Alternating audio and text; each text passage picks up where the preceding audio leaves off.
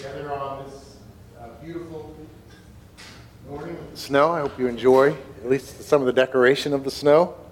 I don't know if you've thought at times, I've thought about it at times, like God could have chosen another color, like gray, for snow, but he chose white in the wintertime, and I think that's part of his goodness to us. So I love the beauty of this. Well, we are continuing in our series on Advent, and so I'm going to light the candles. This is the fourth Sunday in Advent, and this is a way for us to worship the Lord and consider just the wonder of the good news, taking time in each of these four themes. So today we're going to talk about joy. The pink candle represents joy, and of course Christmas is coming this next weekend, so we'll have Christmas Eve and at 5, Christmas Day at 11. And then Sunday after that to come together to worship as well. So I hope you can make one of those Christmas Eve services. The Lord bless you as you go to different places. But this morning I want to talk about joy. We're going to be in 1 Peter chapter 1, so you can be turning there if you have a Bible. If you don't have a Bible, we'd love to get one in your hand. Just raise your hand. One of the ushers will give you a Bible to use while you're here. Christmas is a time when we think of joy. It's natural to think about joy at Christmas time. We're supposed to think about joy at Christmas time. I think for children, it's kind of the connection is obvious. The joy of opening gifts when you're a kid. And I'm sure many of us have nice memories of that. And then you learn as you get older the joy of giving. It actually is more blessed to give than to receive. And I love giving and watching my children and now grandchildren enjoy those gifts. And so joy is a natural part of Christmas time, and yet it comes with other emotions as well, even for children. There's just the reality of the joy, yes, of Christmas morning, but they have to wait for that, and the angst of that, waiting for the day to arrive, the frustration and so forth, is part of their mixed emotions. As a kid, actually, I remember where I went with that is we were told on Christmas morning that we couldn't get up before a certain time. We had to wait, and my parents didn't want us to wake them up. In order to get downstairs, we had to walk past their door and then go down the stairs, and we lived in an older house, and so the floorboards would creak. And so even though our parents said, don't get up until we're up, well, that was, we were so eager to see the gifts. So we actually made a map. I wish I still had it. A map of where all the creaky floorboards were, so we could sneak past my parents to get down there early on Christmas morning. And yeah, that's a little insight into what I was like as a kid. But it was that, it's that tension, and for us, it can be that, but it can be something more poignant than just the impatience and waiting. If you've lived long enough, the joy of Christmas can be mixed with other things that can be much more intense than just impatience. The reality of living in a world that is short on joy and long on suffering can take its toll. The trials of life, the loss of loved ones, the pain of evil can seem to press in on us in a more intense way at Christmas time, because it's that time we're supposed to be full of joy, and yet we're aware that it evades us, and there are other things alongside joy distracting and taking us away from this emotion we think we ought to have. Well, our passage today, like God's Word, of course, right? Our passage today addresses this reality. It addresses the reality of the call to joy, but also the reality of trials, and it puts them alongside each other in a way that I think you'll find is quite amazing, and is to shape us and change us so that we can find joy, true joy. We can truly rejoice even in our trials. That's the truth of God's Word. I think that's the truth of this passage. So let's pray and ask God to teach us about this in a way that it's not just here. That's where it starts for sure, but it's something in our hearts, it's something in our lives, and something that we would experience even today and even this season. I think we all need to know how to navigate this reality together. So let's ask God for help. Lord, we thank you for your word. We thank you, Lord, that you understand these realities. You understand the reason for joy. We read the Christmas story. We see the angels rejoicing with the joy of heaven over the birth of the Savior, Christ the Lord. And yet also your word addresses the reality of hardship and oppression and trials. And Lord, you have all the truth we need in you and through your word, your living word. It's your word.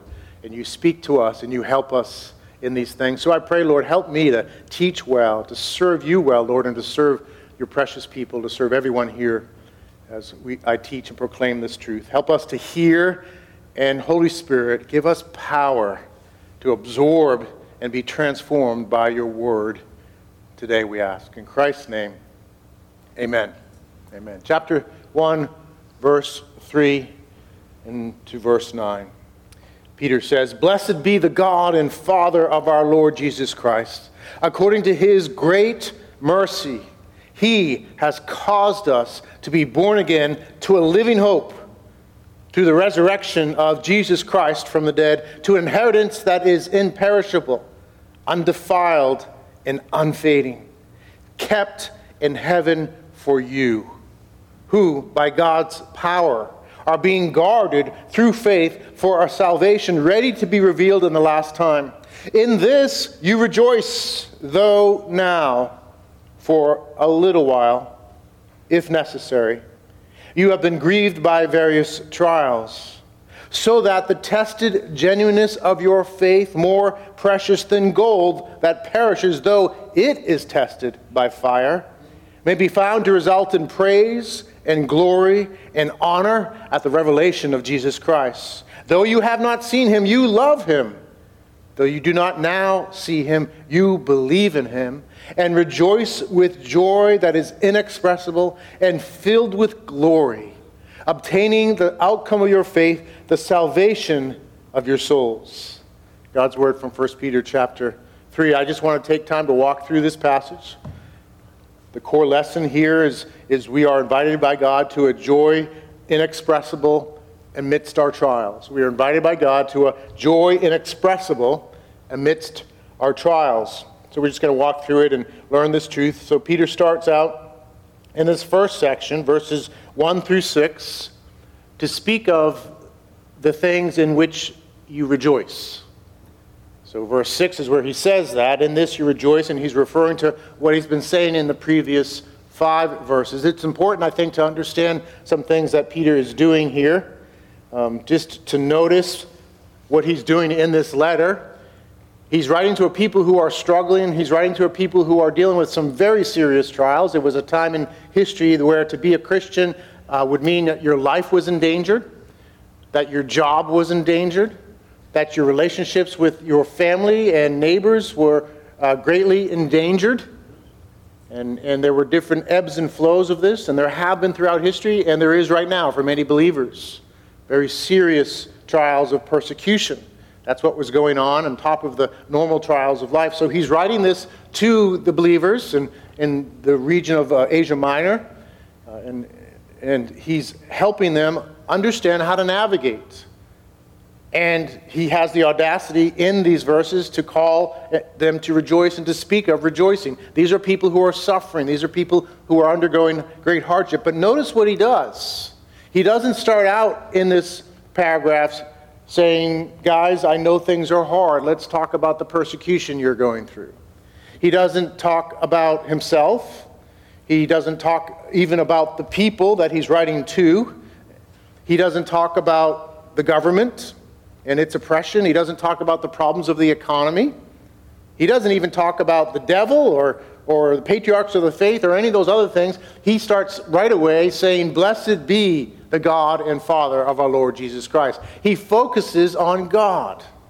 He draws their attention first and foremost to God and what God has done and what God is doing. This is so insightful for us, for those of us, all of us at times, struggle with trials and hardships, to recognize what Peter's doing and how instructive it is for us, that we would understand that when we're in trials, the very best thing for us to do is to not focus on the trial itself, to not focus on our sufferings, not focus on how we feel. Those things are all important. That's part of what Peter's going to address and the word addresses, but to first and foremost focus on God and who he is and what he's done. And so Peter is calling them to do that, and God through that is teaching us this important lesson. That The power to rejoice amidst our trials comes from focusing not on ourselves and our situations, but on God and God's activity. And that's what he does here. He highlights God's activity. He praises God. He worships God. This is a phrase that speaks of worship. Blessed be the God and Father of our Lord Jesus Christ. He's calling them to worship. Let's remember who he is and what he's done. Let's worship. Worship is therapy for the oppressed soul. And that's what Peter's doing here. And he speaks of what God has done. Blessed be the God and Father of our Lord Jesus Christ. According to his great mercy, he has caused us to be born again to a living hope. This great God that we know, according to his great mercy, has granted us new life. He has caused us to be born again, to be born anew to a living hope.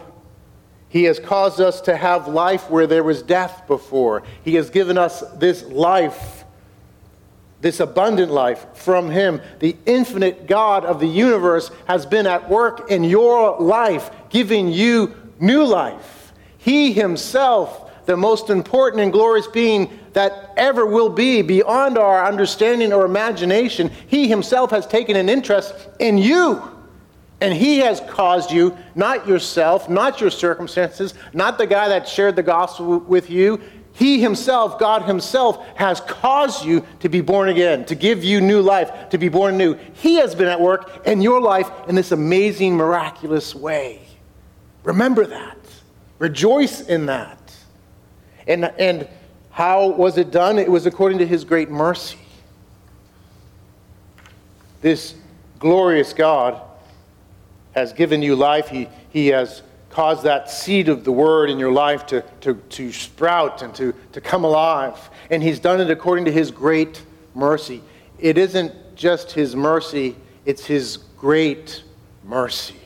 It's his immeasurable mercy. It's his mercy beyond understanding. It's his mercy that comes from the depths of his being. His mercy is from who he is. It isn't a concession merely to our sinfulness. Mercy is at the core of God's character. That's how he describes himself when Moses asks him to show him his glory.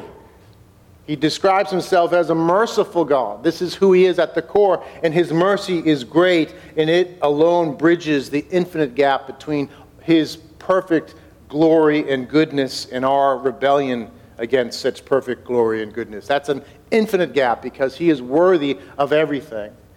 And when we rebel and turn against him in our sin, it's infinitely evil because it's against God who is infinitely good and glorious.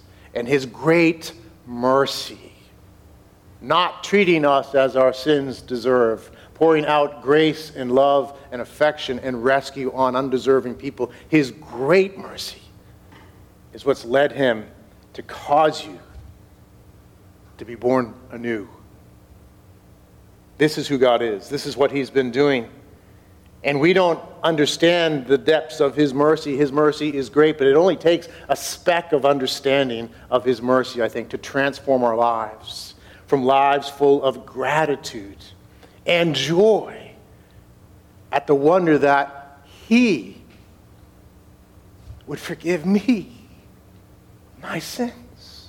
He would love me so much to send his son to die in my place, to pay for my sins and to satisfy righteousness, that he would do this for me, the sinner. It only takes a speck of understanding to fill us with joy at that reality, that he's given us new life according to his great mercy. And we're born again to a living hope. It's not a plausible hope. It's not a potential hope. It's not a theoretical hope. It's not a wishful thinking sort of hope. This isn't Linus waiting for the great pumpkin. It isn't a Santa Claus story that you find out there's more to the story. I won't say more for the little ones here. It's not the Publishers Clearinghouse sweepstakes. This is a living hope. It's a living hope. It's alive. And it's connected here. We've been born again to a living hope through the resurrection of Jesus Christ from the dead. So who is the living hope? Jesus, risen from the dead. That is the guarantee of this hope. It's a living hope. It's active hope. It's real. It's risen from the dead. It's already happened. Jesus' resurrection is the guarantee of what awaits you. It has already happened. He's already victorious. He's reigning. He's working his will. He will return. It's a guarantee. His resurrection is this linchpin of the Christian faith that guarantees that our faith is not wishful thinking. It's reality. And you've been born again to a living hope. It's Jesus. You have hope because he has been raised from the dead. He is alive. He has conquered. It isn't wishful thinking. It's real. It's sure. And it's greater than anything you'll ever face in this life. He's been raised from the dead. He is victorious over sin and death. The most powerful thing in the whole universe is Christ's resurrection. Because it's in that resurrection, through his death, through his resurrection, through his vindication, and all that comes with it, that God turns the world right side up. The whole world. The world has fallen under sin and darkness, and yet Christ has conquered the world, and he's been raised from the dead. He's victorious over sin and death, and through his resurrection, there is power to change everything. It is the most powerful thing in all the universe. Jesus is alive forevermore, conquering sin and death. The universe has a lot of power in it. We see powerful things. I was just reading about supernovas. That's when a star implodes, sorry, I'm going to go a little geeky here, but when there's fusion of heavy elements, not just hydrogen going on. So there's this amazing power in the star, and then it implodes and it explodes. Supernovas are incredibly powerful. If our sun did supernova, it would vaporize us, actually. It would vaporize like the whole planet, potentially all the matter on Earth as well. It would just vaporize it. And yet the creation is a creation by God. And the Word of God teaches us that the power, the most powerful thing, ultimately is Christ being raised from the dead. And so this is a living hope in the greatest power there is. He has risen. He's alive. He's conquered. He's greater than anything in all the universe. If we could harness the power of a supernova, just think what we could do and how we'd feel about it. This endless energy source. We have something greater than an endless energy source. We have our living hope, Jesus risen from the dead. Peter wants to focus our attention on that. And he goes on. Through the resurrection of Jesus Christ from the dead to an inheritance. So you have been given this new life. It's a living hope. It's in the resurrection of Jesus Christ. And it's to an inheritance. You are receiving something, an inheritance, something that is given to descendants, something earned ultimately by Jesus himself. And through Jesus, we receive reward. To an inheritance that is imperishable, undefiled, and unfading. This is an inheritance that will never diminish, never be corrupted, will last forever. Unfading, undefiled, imperishable. This inheritance that will remain.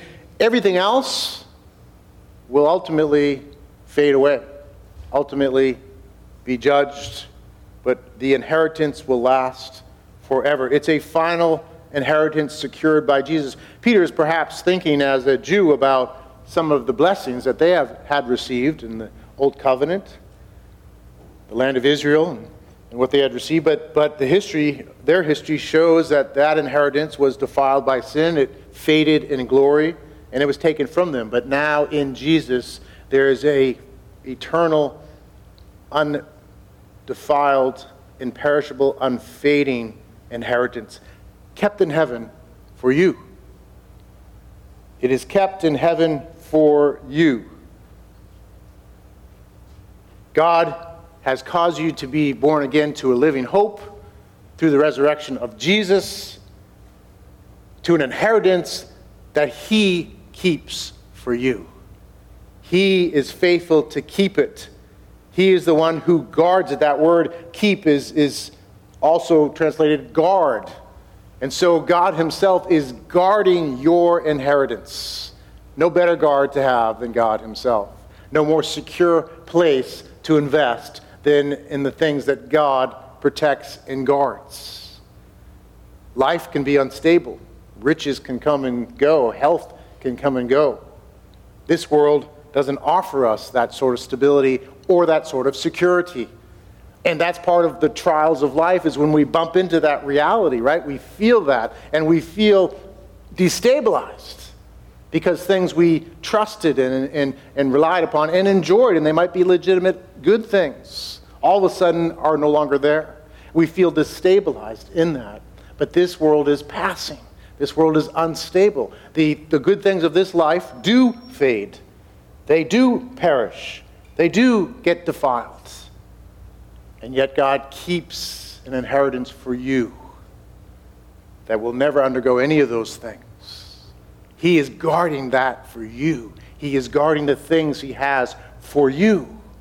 And they will be protected and they will endure.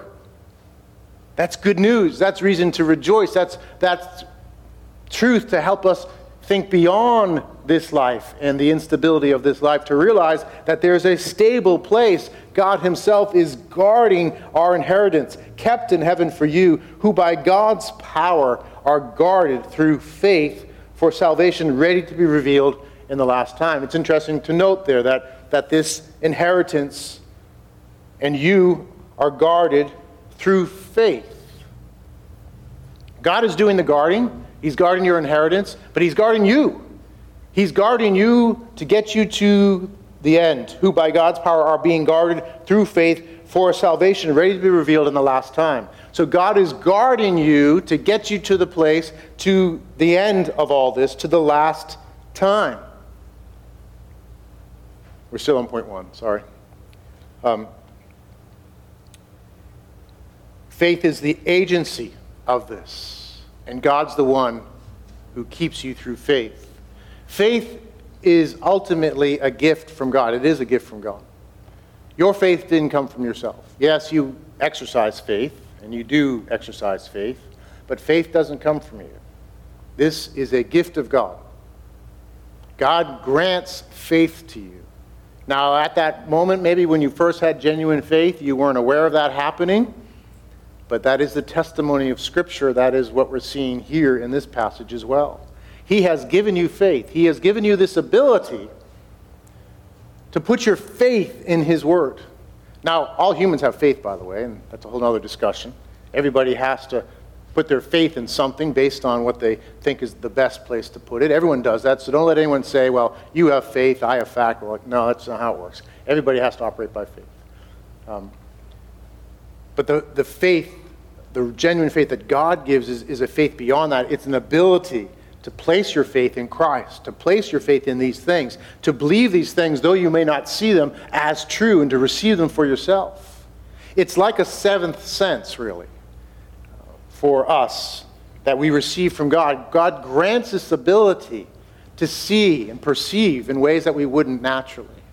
And he's the one who keeps that. That's what this passage is teaching us, who by God's power are being guarded through faith for salvation ready to be revealed. He is keeping faith working in your life. And you might be thinking, like, it's not working too good. But you know what? It only takes faith the size of a mustard seed. Just a barely visible present amount of faith is all it takes. Because the power is not in the faith.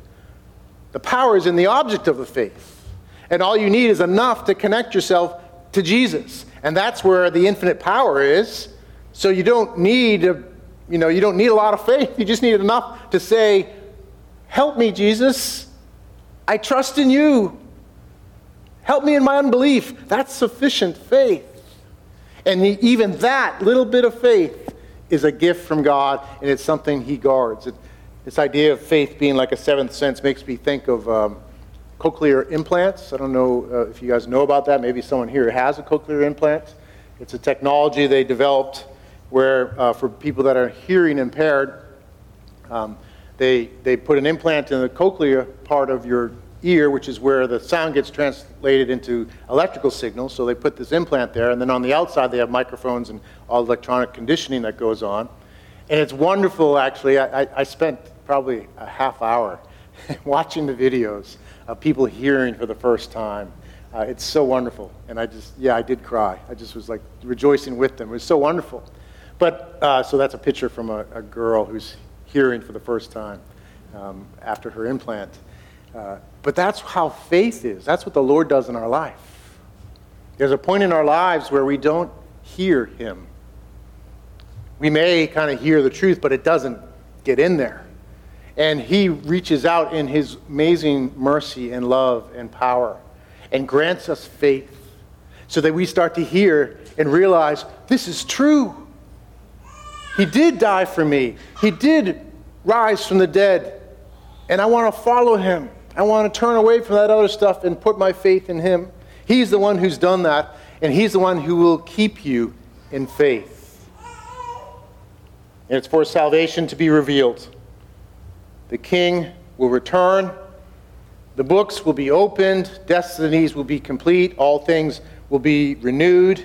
And we will know a rest and a joy and a bliss and a glory that make the very best joys and peace of this world seem like distant, vague impressions compared to the depth of wonder that we will experience in that final salvation, in that final kingdom, in that ultimate inheritance. And so Peter focuses on these things as he starts out because he wants them to ground themselves in this. And God wants us to ground ourselves in these greater realities that give us power to look past the difficulties, to have strength in the difficulties, to realize that there will be a time when there'll be no more tears. There'll be no more sorrow. We'll understand, we'll say yes and amen and enjoy all the glory of the Lord, all that he has for us in that eternal salvation. And yet now we are the recipients of these things, and now we are guarded by him.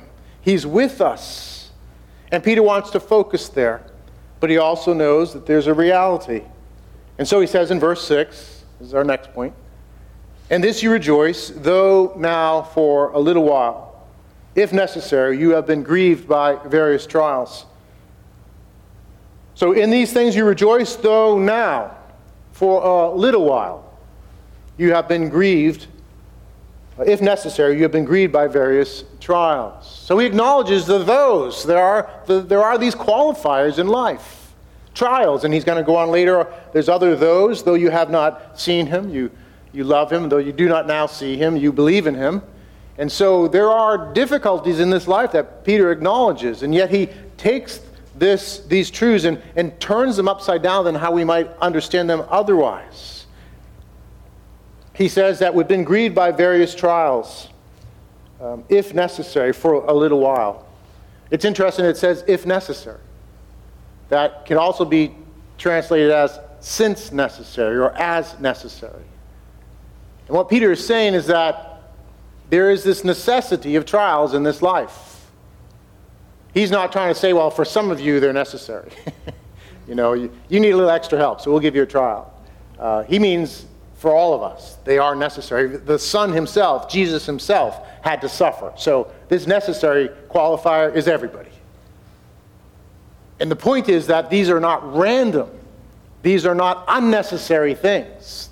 These are not things that we could just get rid of and have the same experience. That's what Peter's saying. These are necessary things. These are necessary to God's plan. These are necessary for the reasons he's going to talk about. God is in control, and that is so important to understand. Trials are not random. They come with a purpose and a reason. They're overseen by God, and he designs the trial. Now, God does not gladly give out trials. He is not careless or capricious, but he is good and wise.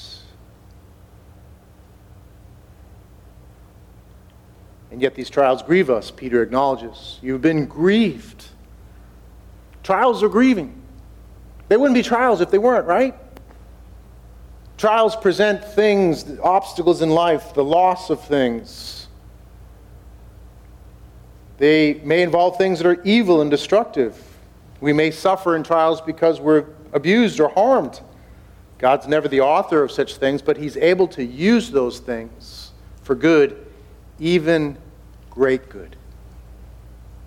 The thing itself is still evil and still destructive, and yet God is able to use even the worst sorts of things for great good. That's what he did in his son's life. Trials can involve things that are difficult or uncomfortable, things we don't prefer, things that run against the ideal, the design of creation and the destination of creation. Things like sickness and poverty, loss of loved ones, loneliness, or trials, and they grieve us.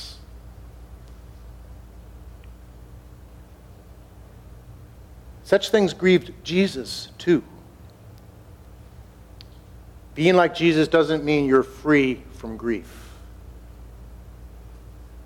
Because you, like he, are human and live in a broken world.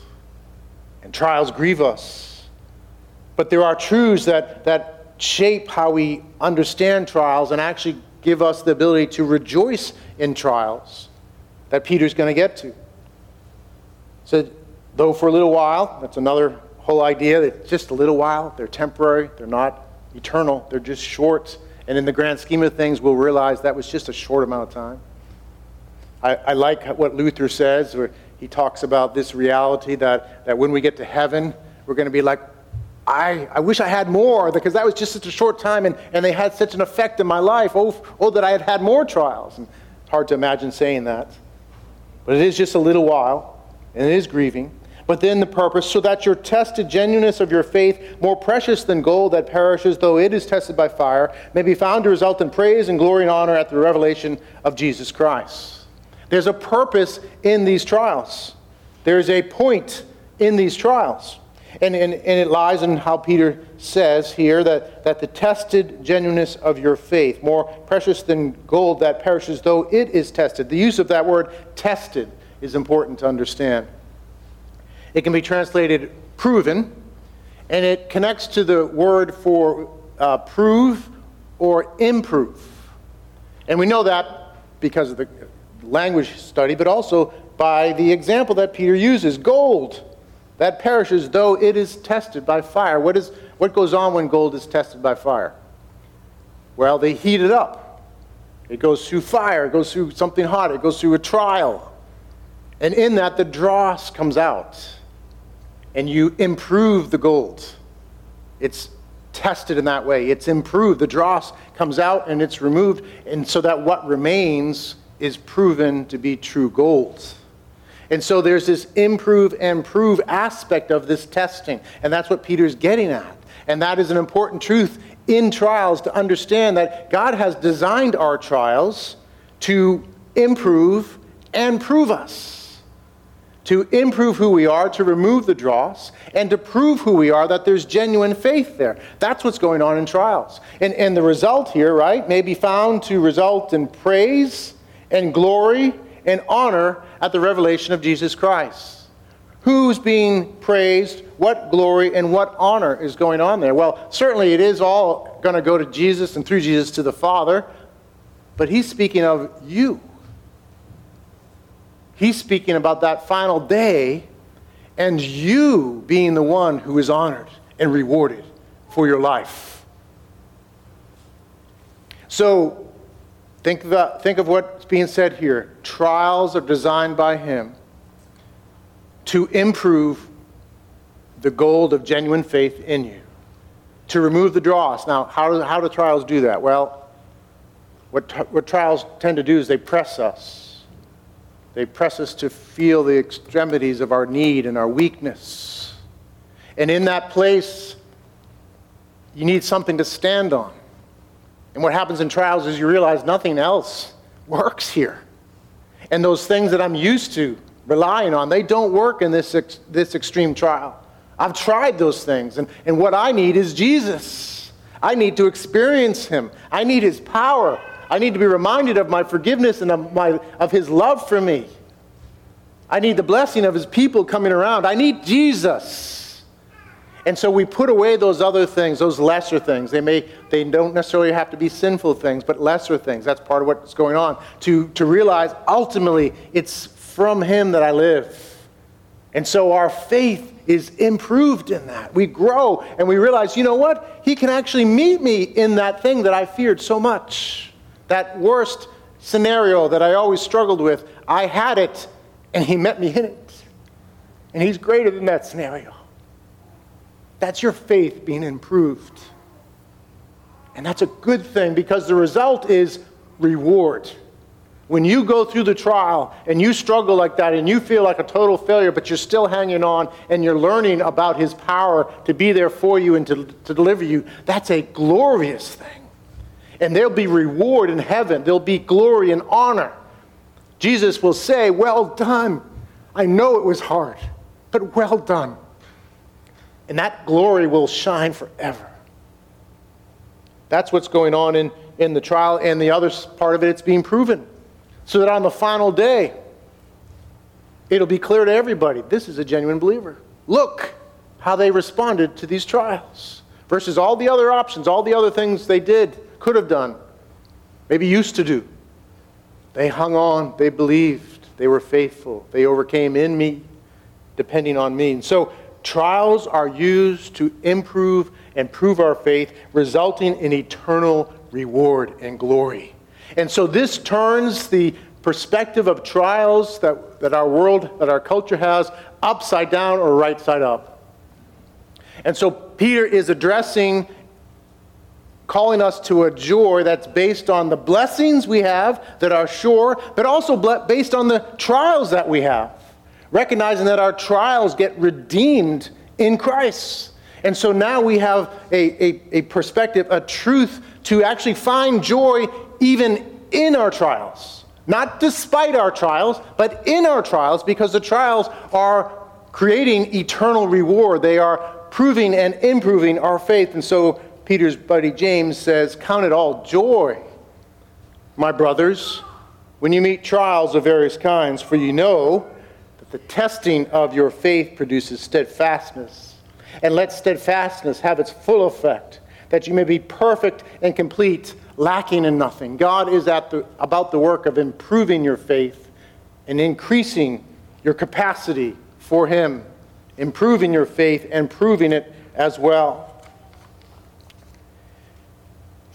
And then to finish, I don't know how it got to be 11:15, but final point, joy inexpressible filled with glory. Though you have not seen him, you love him. Though you do not now see him, you believe in him and rejoice with a joy that is inexpressible and filled with glory, obtaining the outcome of your faith, the salvation of your souls. There's so many things I'd like to say here. He grants us this faith that doesn't need to see. Peter got to see. Peter experienced Jesus firsthand, but Peter is saying, you don't need to have seen. Jesus said to Thomas, blessed are those who have not seen and yet believe.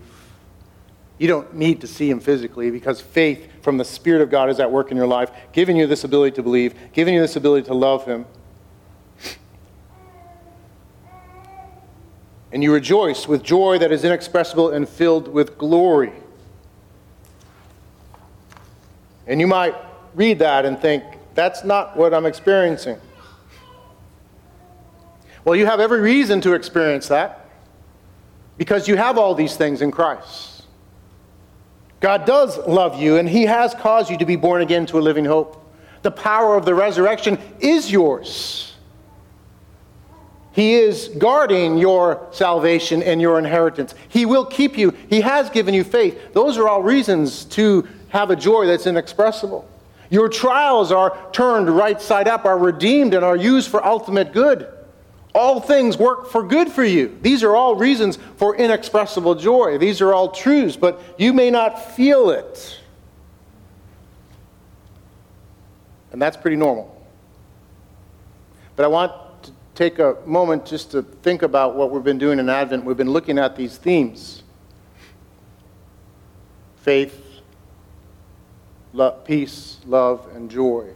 Faith being a conduit for these other traits, really, to experience these things, peace, love, and joy. And have you noticed that these three qualities first are all fruit of the Spirit? The fruit of the Spirit is love, joy, peace, patience, and then it goes on, right? So the first fruits are these fruits. And then secondly, have you noticed that the dimensions of these things are all described in ways that are unmeasurable, right? So the peace that Jesus gives, he says, my peace I leave with you, right? My peace I give to you. Not as the world gives, give I to you. The peace of the world is brief and passing, fleeting. But the peace of God transcends our understanding. Passes all understanding, right? It's greater than your understanding. It's greater than your situation. It's the peace of God. It's infinite. It's a everlasting peace. It's a great peace. It's beyond your comprehension. It's able to empower you to experience peace even in difficulty. Even when you don't figure it out. Even when your mind's like, I don't know why I should have peace, but somehow I have peace. That's the peace that the Bible talks about. We talked about love last week, right? How big is the love of God that's supposed to fill us with all the fullness of God? How big is it? You can answer. Infinite. It's beyond your comprehension. And thus also, these are qualities from the Holy Spirit, God himself. Thus also joy is inexpressible. It's not inexpressible because you got it all. It's because it's from God. And he has joy in what he's doing in your life. He has joy in rescuing you from your sins. He has joy in working through your life and through trials in your life because he knows what it's producing. He knows where it's going. His joy is inexpressible. And the point here is not to drum up our own joy, but to look to the source of joy and love and peace. For time's sake, I have to conclude. I'd love to say some other things. I have examples I could have shared with you of people who have experienced this sort of joy. I'll tell one briefly. I have to. If you could put the picture up of Leilani. I've shared this story before. Leilani Jayasinj lives in the southernmost part of Sri Lanka. She's a joy-filled Christian and an active member of her local church. That's a picture of her right there. And an effective witness for Christ to thousands. Years ago, shortly after she was married, her husband, a Bible school student at the time, was brutally killed in front of her by local monks hostile to followers of Jesus. She was forced to give up her son and flee from her village. Widowed and living in a simple home with no plumbing, Leilani had few earthly reasons to be joyful and content. This remarkable woman was chosen years later to represent her church for a meeting in the capital city of Colombia to discuss the recent challenges of persecution. She took the all-day trip to Colombo, the city, for the meeting where many churches were gathering for updates and prayer and support. They wanted to strategize on how to respond to the violence. When asked how things were going with her church, she replied, "Wonderful, praise the Lord." Later, she gave a more detailed report telling how the local opposition had that week organized a protest march against her church and then burned the thatched roof of the church. Stunned by the news, someone in the meeting asked why she said everything was wonderful. And this was her reply. "Obviously, since the thatch is gone, God must intend to give us a metal roof." She looked at the trial with faith and joy. That is an unworldly faith and joy. And I must say, I think Leilani is someone who's experiencing that joy inexpressible even amidst her trials. That's what the Lord wants to do in our lives. He wants to give us joy inexpressible. He wants us to be filled with the love that's beyond comprehension. He wants us to experience the peace that passes understanding. It comes from him. It's based on truth. It isn't just a fantasy. It isn't just a feeling. It's based on ultimate truth. So you're in a safe place to ask for this. And if you're like me, I think we all are in the same place. We need this. We need that sort of joy. We need that sort of peace. We need that sort of love. So let's just take a minute as we prepare to transition. Sorry that I've taken extra, but as we prepare to transition, and let's ask the Lord. Just ask him for joy. That joy that's inexpressible beyond anything you'll ever experience and express, he wants to give to you. So let's ask him, and Pastor Toby will transition us.